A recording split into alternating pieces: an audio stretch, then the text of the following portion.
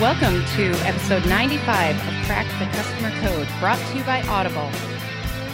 There is a 30-day free trial for our listeners at audibletrial.com/customer code. More than 180,000 titles to listen to on your commute, your walk, when you're filing. There are so many ways to listen. It's fantastic. I love it. I hope you will too. Check it out. I'm Jeannie Walters, and I'm here with the Customer Service Supreme Star Commander, Adam Toporek. Now, that is a title I can embrace. Put it on your business cards. See what happens. I'm not even really into Star Wars or Star Trek or whatever that would probably go with. But, I think if I had a lightsaber and a phaser, it would be cool. Well, you can't put those things together. You just offended all of the Star Wars fans and all of the Star Trek fans at the same time. Well, in customer service, we teach to apologize. So I sincerely apologize for offending you. And how can I make your day better today? Well, we're talking about something that we don't always like to think about today, which is when it's time to say goodbye. Well, I'll never say goodbye to you, Jeannie, so I don't worry about these things. I'm focused forward. Very nice. So who are we saying goodbye to? Our customers? Because that's very sad. I know it is sad, but it's part of life and we have to accept it. And a lot of places don't. Yes. Well, we do have a churn rate for a reason. There you go. So offboarding customers is interesting because it's one of the parts of customer experience that I find the difference in perspective is most stark. Okay, there's always a perspective gap between the customer and the company, always. And part of what we're trying to do all the time is bridge that gap as much as possible. I mean, that's if you sort of boil down customer experience and customer service to its essentials, that is one of the overriding goals is shifting of perspectives. Sure. And I think that gulf is really great when a customer leaves because why they're leaving and why you wish they would stay are almost never aligned. They're never aligned, and it's really easy not to think about. And a few years ago, I wrote about how there's one question that always causes kind of uncomfortable silence when I'm talking to companies about understanding their customer journeys. And the question is, what happens when they leave you? And a lot of times you see them kind of look at each other like, well, they leave. They leave. Of course they do. But there's no perspective on, okay, do we still consider them customers? Do we still treat them in a certain way so that they're still included in this journey? Do we make it easy to welcome them back? All of those things. Because it's hard to lose customers. That's not anybody's goal in business, but it's reality. We're all going to lose customers at some point for many, many different reasons, some of which we can control, some of which we can't. And so we need to be prepared for that and understand that part of the journey just as much as other parts, in my humble opinion. Well, absolutely. And you have to know why they leave. And I've seen this in retail so many times, small business owners, where once the customer is leaving, then they treat them like they're not a customer. And what I mean by that is they become very penny wise, dollar foolish. They become very focused on, okay, well, you're not a customer anymore, so I don't care. I'm not investing in this. I'm going to get every ounce and penny out of the remaining transaction. You owe me money. You owe me whatever it may be. And I'm not saying to be an idiot about it, but they get really small-minded a lot of times.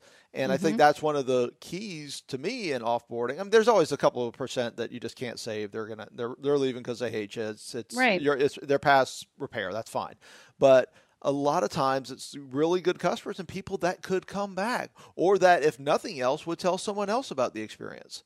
Well, and that's the thing that I always stress is that, somebody could have a really awesome relationship for years with an organization. And then when they go to leave, they're treated so poorly, or it's so incredibly difficult to leave that they get penalized for even wanting to leave. So that's what they remember. And it goes back to the peak end rule and how our minds work. We're not going to remember the stability of a relationship. We're going to remember the high points and the low points and those emotional moments of truth.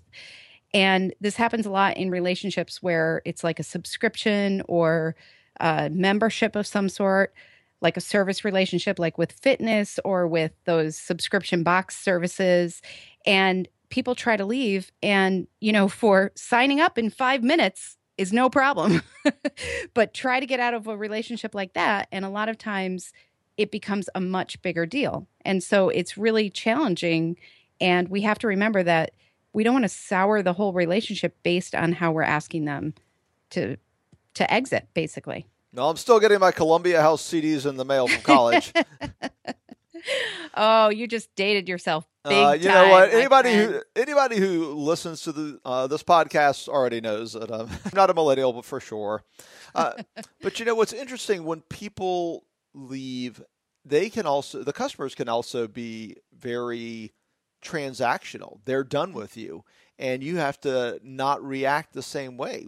Just like when a customer is mad, you don't, hopefully if you're giving great customer service, you're not getting mad back. You're trying to solve that issue. Well, a lot of times customers get they're not always that nice. They're like, well, I'm done with you. I don't need you anymore. So here's how I'm going to act towards you now. Right. And I think a lot of small businesses sort of go, okay, well, businesses of all types, I shouldn't even say small businesses, reflect that. They reflect it back. And sometimes fine if it's over the line. That's, it's a different situation. But again, you should still be trying to keep a customer. And you mentioned the peak end rule. Well, there's also the recency effect. We remember what happens last. Right. Exactly. And I think I had two situations, one was a small business, independent, and I went there all the time, and they knew me by name and had a good relationship with everybody. And then basically what they were offering became somewhat of a commodity. And I started realizing, hey, they're charging twice as much. And I go there all the time. I get no perks for loyalty, So I just kind of drifted away. And to this day, I'm shocked. I'm shocked that they have never reached out to me. They've never said, like, why aren't you coming by all the time? And not only that, but I now feel awkward about going in because I feel like I'm, in this weird place with them. And I think about it and I'm like, if they had reached out and said, hey, we haven't seen you in a while, what's going on? We could have had a conversation. I wasn't upset about something enough to complain about it or to say, hey, what's going on? I just kind of drifted because I realized, like, hey, this isn't equal to what I can get somewhere else. And that I think is a perfect example of, if you create a relationship with your customers and they do start drifting away, or you notice that they are no longer a customer, there is nothing wrong with reaching out if you have that relationship. On the flip side of that, I left a membership of a gym, and, they're notorious, but we, did the whole thing, processed as we were supposed to. And it was like 2 days before my birthday. And part of what I did was fill out the survey and said exactly why we were leaving. And I was pretty clear. I mean, it was constructive. It was not mean. It was about, hey, this happened, this happened, this happened. I mentioned it. This wasn't working, whatever. And didn't get any response to that. But on my birthday, I got an email that said, "Dear valued member." And I thought, wow, first of all, they can automate the birthday message, but they can't automate actually addressing me by name, which is a problem. And they didn't connect those two dots. And I think if you're going to have an exit survey, which is a fine idea, finding out why people are leaving you, it's really important to actually do something with it, because it sure felt like it was going into like the special file on their inbox that said, we are going to ignore these people. I imagine you're in a lot of companies' special file, Jeannie. Oh, come on now. Well, it's true. I mean, obviously, don't ask the question if you don't care about the answer. Right. Right. I mean, that's the truth. And I just had a great idea for another episode. We're going to have to do when the CRM gets in the way of the experience, because there's so many issues with CRM. But we'll save that for another time. Now, we've had a lot of long episodes recently, so I think we're going to keep this tight. We're going to improve our customer experience here. So let's each give one good best practice for offboarding a customer. You first, ladies first, of course, always. Well, I think number one, don't reach out and say you're concerned about loyalty at the end if you haven't been concerned throughout the journey. If they are only hearing from you when they are trying to leave, there is something broken in your customer journey way before the exit and cancellation process. So I would say make sure that if you're only reaching out to people because you're afraid that they're walking out the door, start looking at your journey earlier and figuring out how can we reach out to people who are loyal, who are consistent, who aren't making a fuss. How can we reach out to them throughout their journey and recognize their loyalty back to us? And I would say offboarding is just a part of the experience as well, and to treat it as such. Yep. To treat it as a customer experience, and a customer that is, one, going to provide you either positive or negative, referrals / feedback to others, and two, that may come back through the door one day, and to always look at the big picture when offboarding, and just remember it's not the end of the journey; it's just a bump in the journey. I've got a bumper sticker and a coffee mug coming with that on it soon. Yeah, I mean that's a good point though. Just think of it; it is part of the journey. It's part of life, and it's okay as long as you treat it as something that's not horrendous or something to ignore. Treat it as part of the journey and how you can improve it, just like any other touch point.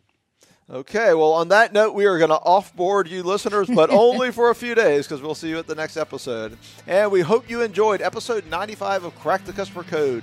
You can see the show notes for this and all episodes, subscribe, and send us feedback at crackthecustomercode.com. I'm Jeannie Walters. Sign up for customer experience webinars at cxwebinar.com and connect with me at 360connext.com. And I'm Adam Toporek. You can connect with me and find out more about our customer service workshops and training at customersthatstick.com. Until next time, take care of yourself. And take care of your customers.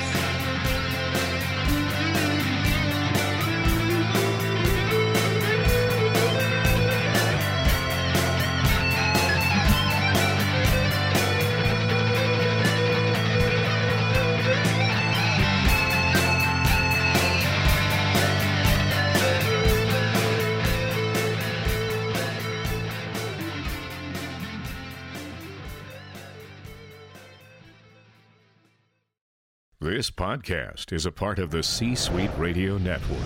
For more top business podcasts, visit c-suiteradio.com.